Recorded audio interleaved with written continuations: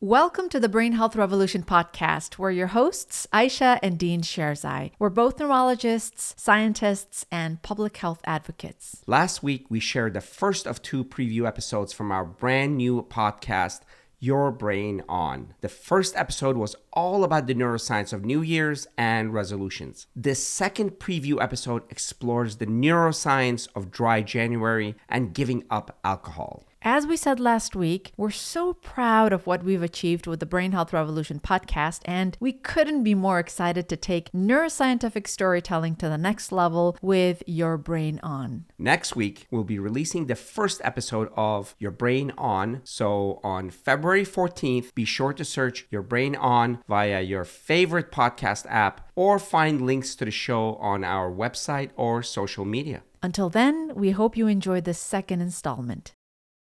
Welcome to Your Brain On, a podcast about the neuroscience of everything.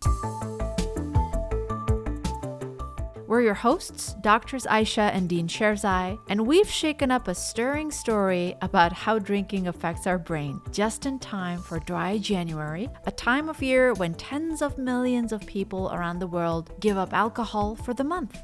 Ready to pour over the neuroscience of booze on the brain? This is Your Brain On Dry January.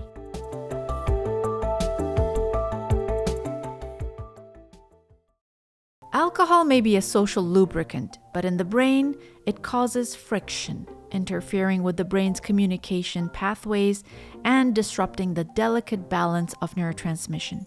When you drink, the alcohol is absorbed into your bloodstream through the linings of your stomach, where it spreads into your tissues, and within 5 minutes, it reaches your brain.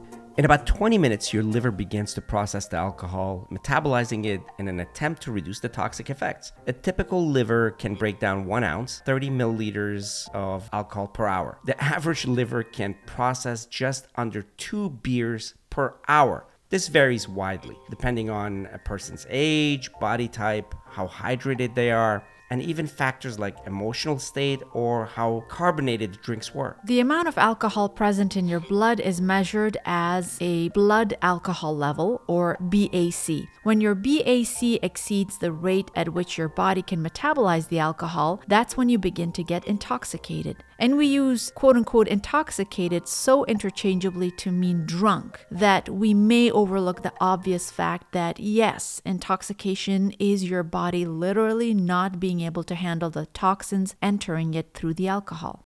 There's the first stage of intoxication, subclinical intoxication. You're not visibly drunk, but your behaviors and mood will be altered. Your reaction times will start to slow. Most people enter this phase after just 1 drink. Then comes the second stage, euphoria. We're back to the brain now, which begins releasing dopamine, a chemical associated with pleasure. You may be feeling a little more relaxed and confident, but your ability to reason and remember will start to become impaired. After euphoria comes excitement, when your BAC exceeds the legal driving limit. In your brain, your occipital, temporal, frontal, and parietal lobes are impacted, causing things like blurred vision, slurred speech, erratic movements, and short-term memory loss. Fourth is confusion. Your cerebellum, vital for coordination, starts to lose control of your body, leading to disorientation, falls, and blackouts. Signs of alcohol poisoning will start to creep in around BAC levels of 0.25%. You might go into a stupor, pass out, or suffocate. At 0.35%, it's possible that you could go into a coma. And at 0.45% or above, the brain can no longer manage vital bodily functions, and you're at risk of death. To take all of this back to a neurological context, when you take a sip of alcohol, it travels through your bloodstream to your brain, and it starts to interact with various neurotransmitters, the brain's chemical messengers. Among these are glutamate and aspartate, the main excitatory neurotransmitters, which stimulate neurons to continue passing messages along the nervous system and through the brain. Other neurotransmitters are responsible for everything from our mood to our motor skills. Serotonin, often called the happy chemical, contributes to feelings of happiness and well-being. When alcohol increases serotonin levels temporarily, you can experience an euphoric buzz. Dopamine, another reward chemical, gives you a sense of pleasure and motivation. It pushes the brain's like button, and when alcohol is involved, it can lead to addictive behavior because the brain starts to crave that feeling of reward. Then there's GABA, or gamma aminobutyric acid. I always love that term. Gamma amino. Sorry. You got excited there. Yeah, sorry. Say it again. Gamma aminobutyric acid, the chief inhibitory neurotransmitter. Alcohol amplifies GABA's effects, which is why those initial drinks can feel so calming. But as GABA increases, the brain's energy-driven activities slow down. Your speech may start to slur and your movements may become clumsy. Alcohol's sedative effects can be so strong that they shut down areas of the brain which control vital functions. As we mentioned, in extreme cases, this can lead to alcohol poisoning. Now let's talk about glutamate. It's the yin to GABA's yang, an excitatory neurotransmitter that normally keeps you alert and processes information quickly. But when alcohol is in the system, it inhibits glutamate's release. This suppression leads to cognitive impairment, like slowed reaction time and blurred memory. Alcohol and trying to be the life of a party, it actually dampens our brain's natural party planner, glutamate. The result? A less responsive, more inhibited brain, at least temporarily. All this neurotransmitter turmoil can cause short-term effects like mood swings, impulsive behavior, and blackouts. But don't forget the morning after.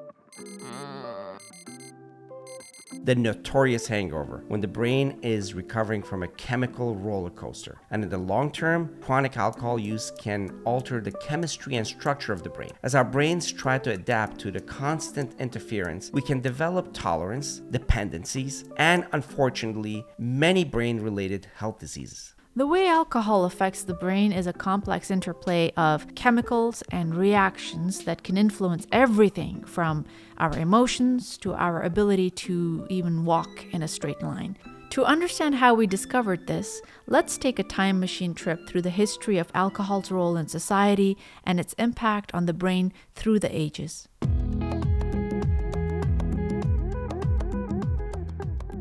First, ancient Egypt, a civilization that brewed beer not just for enjoyment, but as a remedy for ailments. Imagine a prescription for beer. Now, let's rewind further, back to 7000 BCE in China, where residues of a fermented beverage made from rice, honey, and fruit have been found. Fast forward again to 3000 BCE, and we find the Sumerians celebrating Ninkasi, the goddess of brewing. Skip ahead a couple of millennia to ancient Greece. The symposium was more than a social gathering. It was a center of philosophical debates and political discussions, all held over cups of wine, which they believed could stimulate the mind and unleash the tongue. Aristotle, the famous philosopher, wrote on occasion about alcohol's effects on the brain, including loss of judgment and eventual health issues, particularly in relation to sexual health.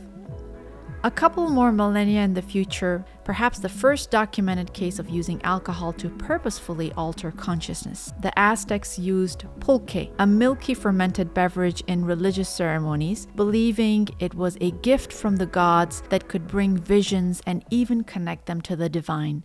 And let's not overlook the Vikings, whose sagas are steeped in mead and ale. They believed that in Valhalla, their afterlife, there was a giant goat whose udders provided an endless supply of beer awaiting them.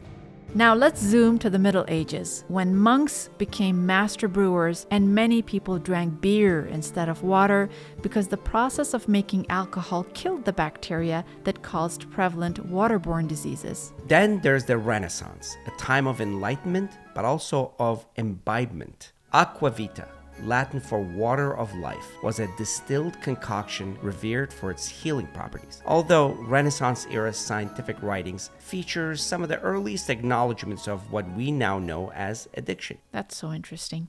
The 18th century brought the gin craze to England, where the spirit was so cheap and accessible, it led to an epidemic of drunkenness. This was one of the first times society began to truly grapple with the social and health implications of widespread alcohol abuse. This takes us to the temperance movement of the 19th century, a pushback against rampant alcohol consumption. Now fast forward to the Roaring 20s, Prohibition era.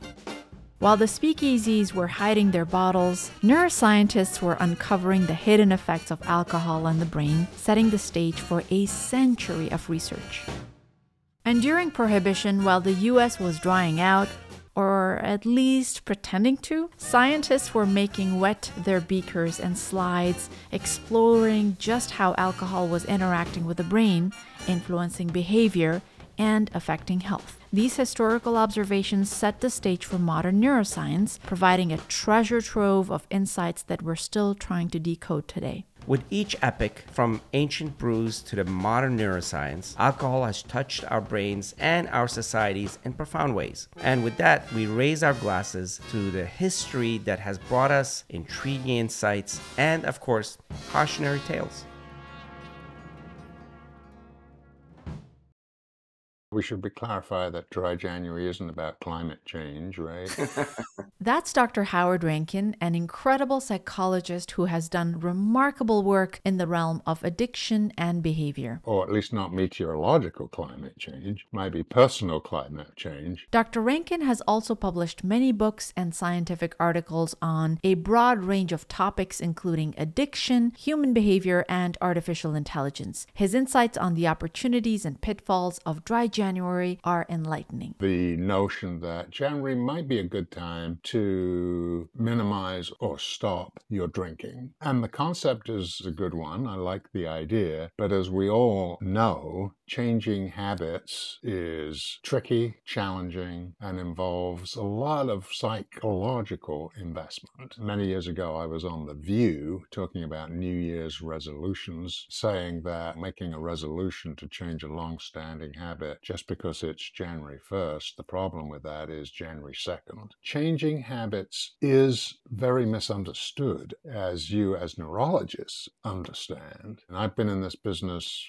40 plus years. I started in my career at the Institute of Psychiatry in London, Addiction Research Unit, and I stayed there 10 years. Up until that time, early mid-70s, there really wasn't a lot of psych research in addictions. Most of it was either medical or sociological. We started looking at measuring dependence. What is dependent? What are the cues for temptation? How do you help people manage temptation? So I've seen the evolution of that. Some of the myths about changing long-term habits are an obstruction for people who really want to change. Yeah, absolutely. What is it in particular that's unique about alcohol dependence and addiction to alcohol? Well, that's an interesting question, yes. So we're looking at a couple of things here. One is the impact of anything you might be taking, like alcohol or drugs. But then there's the impact on, as you know, the neurology and your mental state, independent of anything that might influence, like alcohol. In alcohol, you've really got a very powerful chemical influencing the body, and then you've got the whole habit structure influencing it too, and that makes it incredibly complicated, as it does with smoking, with drugs, and even eating, where people are taking in something that potentially is influencing them and is a cue, interaction between what's going on in their body, how that influences their mind, etc., etc. Absolutely. It's a unique drug in that sense that it affects dopamine directly, as well as it's a downer. It's a paradoxical drug that can really be difficult to come off of. So there's that physiological side, but the narrative side of alcohol is a central cultural thing for millennia now. But alongside that, there's the individual differences that also play into this dependence and addiction. Certain personality types have greater proclivity for dependence. And the reason I bring this up, especially in the context of Dry January, is because it's important for people to know their strengths and weaknesses and operate with that in mind. There are things that I am very good at, but there are certain things that I shock myself, given this person that's a behavioral neurologist that knows the pathology, the neurology, the dopamine pathways, the serotonin, the GABA, and all that. And yet I can't control it as well. And that just fascinates me. Of course, part of that is genetic, but I think part of it is personality types that are developed early on. Do we have to be aware of certain personality types that have greater proclivity for dependence? It's an interesting question. Let's take one subtype that I think is actually valuable, and it comes from John Bowlby's attachment theory, which I think started in the 1940s by a British psychologist called John Bowlby. And Bowlby's theory was about attachment, that in the early years of childhood, your interaction with the significant people in your life is going to determine how you think about yourself and yourself in relation to others. He came up with 3 types. Secure attachment. The child gets whatever it needs, it gets it quickly, it's loved, and that child will feel very comfortable. It will feel better about itself and the relationship with other people. The second one is anxious attachment, where the needs are met inconsistently. The person grows up to be second guessing, am I going to get this? And they get into a lot of doubt and second guessing about their relationship with other people. And then the third one is avoidant, where the interaction is traumatic and nasty. They don't believe in people. They just become incredibly independent in a very negative way. And that model actually works really well. If you think about dry January, let's suppose somebody's secure. They probably have a sense of confidence, self-control. Yeah, let me try. I think I can do this. An anxious person will be wondering, can I do this or not? Might actually be looking for the alcohol to calm them down. And then the avoidant is, I'm going to do what I want. I'm not going to let anyone tell me what to do. I don't trust anyone. I don't know that anyone's actually ever looked at those personality types in relation to addiction and alcoholism, but I would suspect there's a reasonable relationship. I can definitely see the relationship and the susceptibility to fall back. It's a difficult journey for the person who's alcoholic trying to get out of that addiction. So if I have to extrapolate it, it would be if they're anxious type, they're going to fall prey to their anxiety, which is pulling them back to their baseline. And if they're the avoidant type, the fear and anxiety of accepting anything that's external or any process that's external, and they're going to fall onto their own beliefs about themselves, their own pathway. So that's such a fascinating way to look at It this. really is, yeah. Yeah. And by the way, that people they don't fall cleanly into these 3 clearly. categories. Everybody has some element of some of these, but in totality, though, it's a spectrum, I would presume. Yes, yeah. And this is a true story that happened while I was on the addiction research unit. My superior, Professor Ray Hodgson, and we were working on new treatments for alcoholics, and we had invited people to come and give feedback on, what we were suggesting. One Friday afternoon, this guy comes in, dressed very well, the ideal London exec. We talked to him a bit. He's sitting down. He opens up his case. He pulls out half a bottle of vodka, lugs it down in like 30 seconds, puts it down and says, treat that. Wow. I think he was probably avoidant based on Yes. the categories we've just used, but it was a really interesting lesson about how you approach people about giving up habits and addictions. When somebody came in, they were wanting to quit smoking. My first question was, well, why the hell do you want to quit? I could say, oh yeah, of course, that's a great idea. It's bad for They've heard that a gazillion times. And what I think doesn't matter. What matters is what they think. Do they have motivation? Yeah. As a point of preparation, I mean, dry January, if it's good for anything, it's about the idea of preparing, but preparing properly, not, this is a diet, this is avoiding alcohol. None of those ever work. So the external preparations would be creating a household where the alcohol doesn't exist. The internals ones would be, what are the things that are my triggers, the things that are always failing me, or the things that make me more susceptible, my anxiety, my fear. So how would somebody prepare both externally and internally? We talked a little bit about the external stuff, avoid places where there's alcohol, friends that drink all the time, things of that nature, yeah.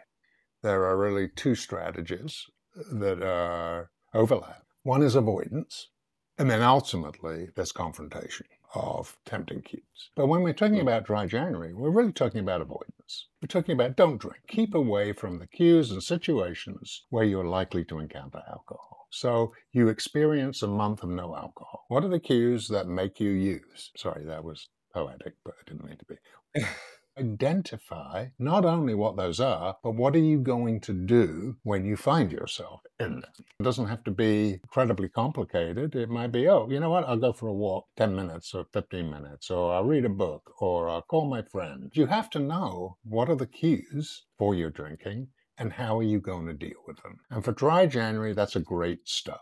Now, if ultimately you're saying, I need to beat this addiction forever, eventually you'll move into how do I confront these temptations and not drink? In the end, ultimately, that's the way I think you break this neural infrastructure in your head. Because as we know, when you are really well practiced in a habit, whether that you're a great sports athlete or a great alcoholic, your brain takes over, it's automatized, and you may be aware of what you're doing, but you're not in control of it. What's really interesting when you see people that neural infrastructure breaks down, they start to say things like, the other day I reached out for that whiskey and then I thought, wait a minute, what am I doing? Consciousness was now in control enough to control their behavior. Yeah, Right, yeah, right. yeah, It's all about absolutely. being strategic here as well, as is discussed often. There is a few seconds between the desire to engage in an action and the action itself. It's within those few seconds where one can train oneself to stop. But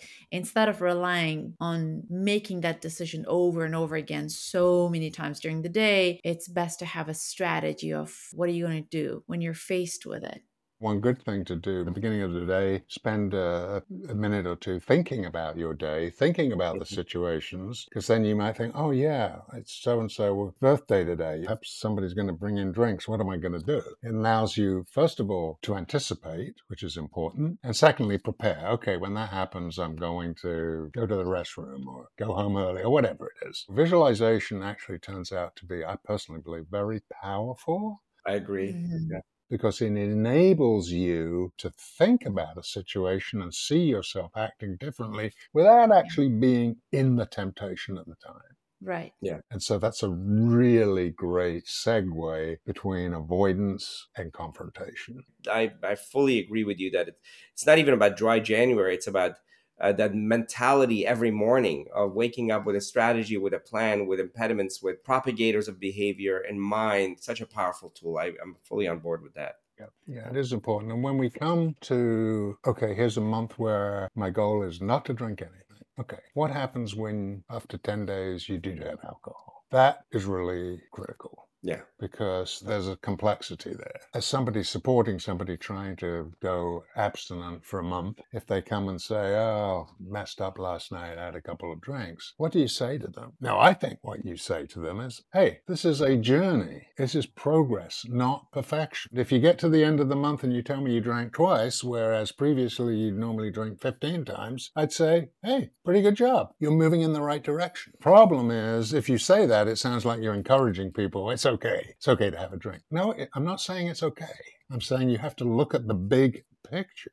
And one of the things that I've seen happen so many times is people are doing pretty well. And then they, quotation marks, slip and they convince themselves, oh, I'm back to square one. No, it doesn't mean that at all. Yeah. Mhm. Look at your progress. If in December you drank, every day or 50% of the time, in January, 10%, pretty good. Mhm. Give yourself credit for the wins, which tends not to happen. Yeah. Yeah. Give yourself credit each day you do not drink. Yeah. Right. Yeah. Yeah. Dean always says there's no failure, there's only data. Yeah, I think it's anytime you have set a goal and you've done a good job of strategizing the impediments, the propagators of behavior, and all of that stuff, and then that pattern of outcome is broken. I don't call it failure. When I did X, I would be able to avoid alcohol, but I realized that there's this other impediment that circumvents, that actually sabotages. Now I just learned something about myself, my situation, my relationship with data, with my relationship with the world. So there's no failure. I feel like dry January should be used as an opportunity to prepare people for February, which happens to be one of the most alcohol forward holidays of the year. So you have Super Bowl where people drink tons of beer,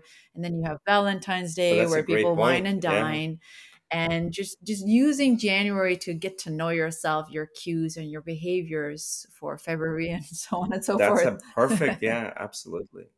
Howard, you've worked with a lot of alcohol addicts. Have you seen any positive change of how alcohol is acknowledged in the society? I don't personally think that anything has significantly changed. Alcohol is really dangerous. It's still positively valued. It's still seen as a wonderful, fun thing to engage in with minimal risk. So I don't think it's changed significantly. Let's put it that way. What are your views on that? I mean, do you see anything? No, especially in schools and colleges, the prevalence of alcohol abuse and binge drinking and all that comes with it is just massive in colleges. Yeah. And that has permanent long-term consequences. We talk about dementia and all that, but the pathology starts earlier in your 20s and 30s. And so I don't think that has changed. I think one of the things that could come out of Dry January is a lot of times from a marketing perspective, we do these campaigns that are just so superficial that actually they do harm because Yeah. they're not truly addressing the underlying problem. And I worry that something like Dry January can be empty campaign unless people have conversations. That's why we have you, a brilliant psychologist, who's speaking to the broader concept of avoidance is not just about a month. It's not about just saying, just say no. Absolutely. Yeah, and also drinking as you get older is not a good idea. True. Seniors drinking on a heavily or relatively heavily as we get older, we have less fluid and water in our body, so the same drink is actually more concentrated as you get older. It's having more impact on you. Tie that in with things like falling and Increased risk of dementia, for that yeah, matter. Yeah, no absolutely. question. Definitely. So, given all of this information, what are some of the resources and some of the services that people can lean on to aid their journey towards sobriety during Dry January and beyond that? If you are really struggling with this, I do think it's valuable to get help, either to a self-help group or to a physician or to a psychologist or a coach who works in this field and knows about addiction, knows about how to capture somebody's motivation really rather than just lecture them. Some people listening, not really dependent, they might do it and find it relatively easy. And then there'll be people who surprisingly find themselves, this is very difficult to do. I can't do this. Yeah. And if you're at that state, that's the time to reach out for some help and guidance in guiding you through creating a strategy that works, understanding what underpins your drinking, giving you strategies to deal with it, and giving you support. I think support's really critical. When you see other people who've been successful and have gone through that journey, it took me 8 months to, whatever, and then another, and here I am 5 years later, I finally quit, and it's great. Hearing that can be very inspiring and motivating.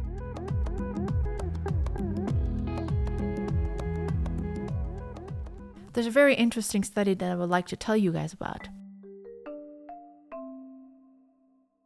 In a recent study, researchers from the University of Pennsylvania have shed light on the potential risk to brain health from alcohol consumption levels often deemed moderate, such as a few beers or glasses of wine each week. This extensive analysis, involving data from over 36,000 adults, has uncovered a concerning link. Even light to moderate drinking is associated with a decrease in overall brain volume. The study found that this relationship intensifies with higher level of alcohol intake. Particularly notable is the impact observed in 50-year-olds. For individuals in this age group, an increase in average alcohol consumption from 1 unit, roughly equivalent of half a beer, to 2 units, which could be a full beer or a glass of wine per day, is correlated with brain changes comparable to aging 2 years. And increasing the intake from 2 to 3 units at the same age is like the brain aging an additional 3.5 years. These findings remain significant even after removing heavy drinkers from the analysis. The findings suggested the greatest benefits of reducing alcohol intake might be in those who currently drink the most. These significant findings were reported in the Journal of Nature Communications, highlighting the need for a re-evaluation of what constitutes safe levels of alcohol consumption, especially when it comes to brain health. Remarkable.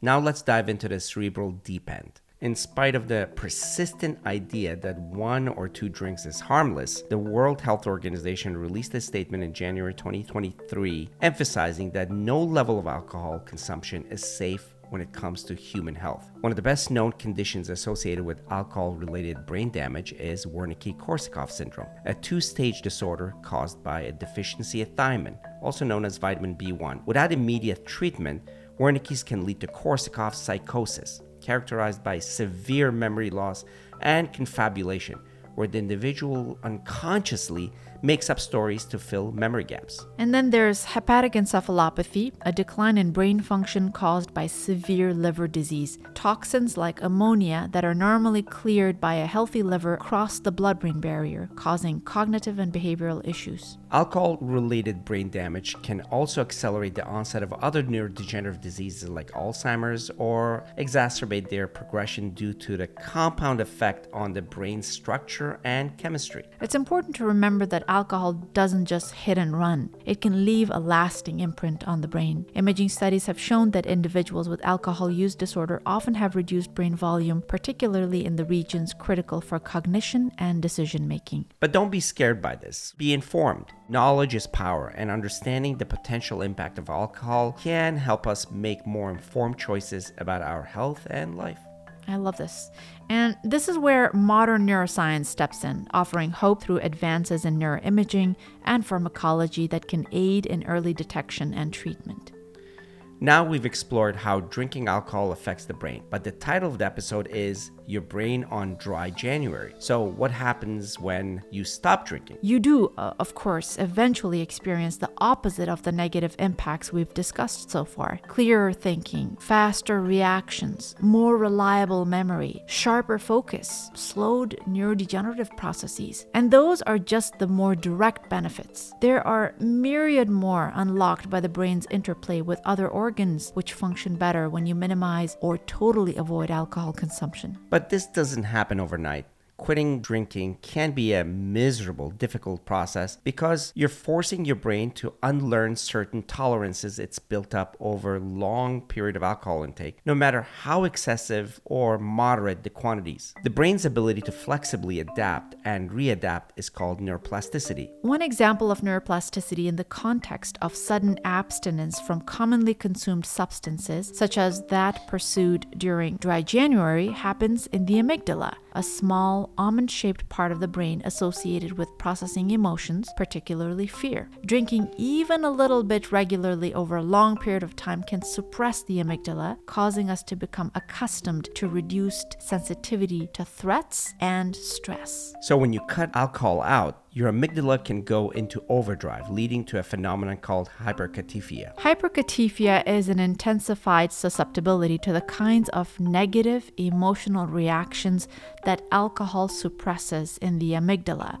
like anxiety and irritability. Something similar happens at a physical level too. Earlier, Aisha mentioned GABA, the chief inhibitory neurotransmitter, which helps regulate activity in the motor cortex and fine-tune our movements. When our brains get used to the heightened inhibitory effect of GABA and we stop drinking, we experience the reverse effect, heightened excitability, which is why shakes, tremors, and in some extreme cases, seizures are common symptoms of withdrawal. For individuals with the heaviest dependencies on alcohol, those seizures and emotional symptoms like anxiety and depression can be lethal. A more gradual detoxification supported by professionally administered treatment is the best solution in these cases. Dry January typically encourages a hard stop at the start of the year, but that's not mandatory. There's nothing stopping anyone from using the entirety of dry January as a month-long transition period. If anything, that actually makes more sense for the brain than an abrupt 30-day abstinence that may or may not carry beyond the social expectations of January. I would prefer if this is also done with a friend or under supervision, just for safety's sake. Absolutely.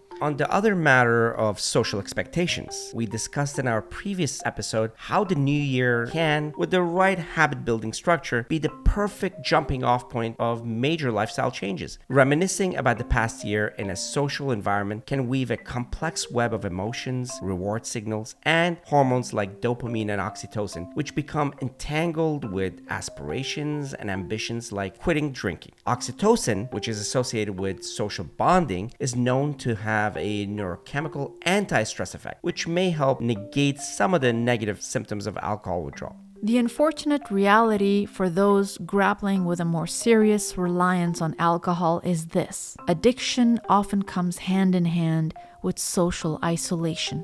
Thankfully, support groups exist through which one might find the kind of shared understanding, peer accountability, and positive reinforcement that can aid in easing the brain through some of the most challenging initial days, weeks, and months of recovery. We all have the power to start making changes in our lives, no matter what month it is. So you have the facts. Now let's think about actions. We believe in a shift in perspective, from drinking responsibly, as is often said, to being conscious that any and all alcohol consumption carries risk.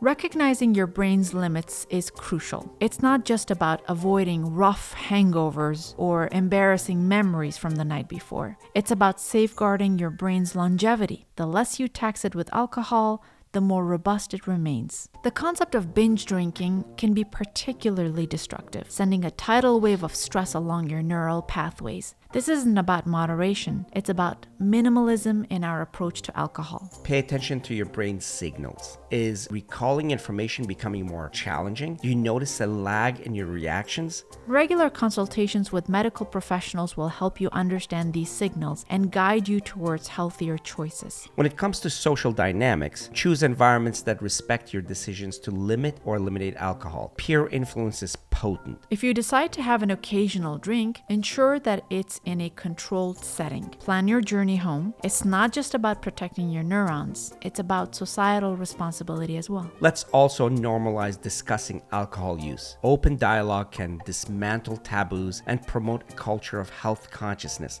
Adopting a proactive stance on alcohol can do more than just conserve your brain health. It has a profound effect on society in general.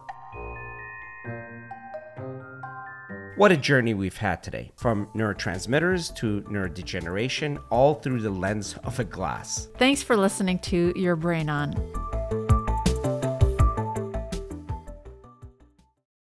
We hope you enjoyed the first 2 episodes of Your Brain On, our brand new podcast about the neuroscience of everything. As we mentioned earlier, next week, we're releasing the first episode of Your Brain On February 14th. Look up Your Brain On through your favorite podcast app or find links to the new show on our website or social media. Thank you for listening.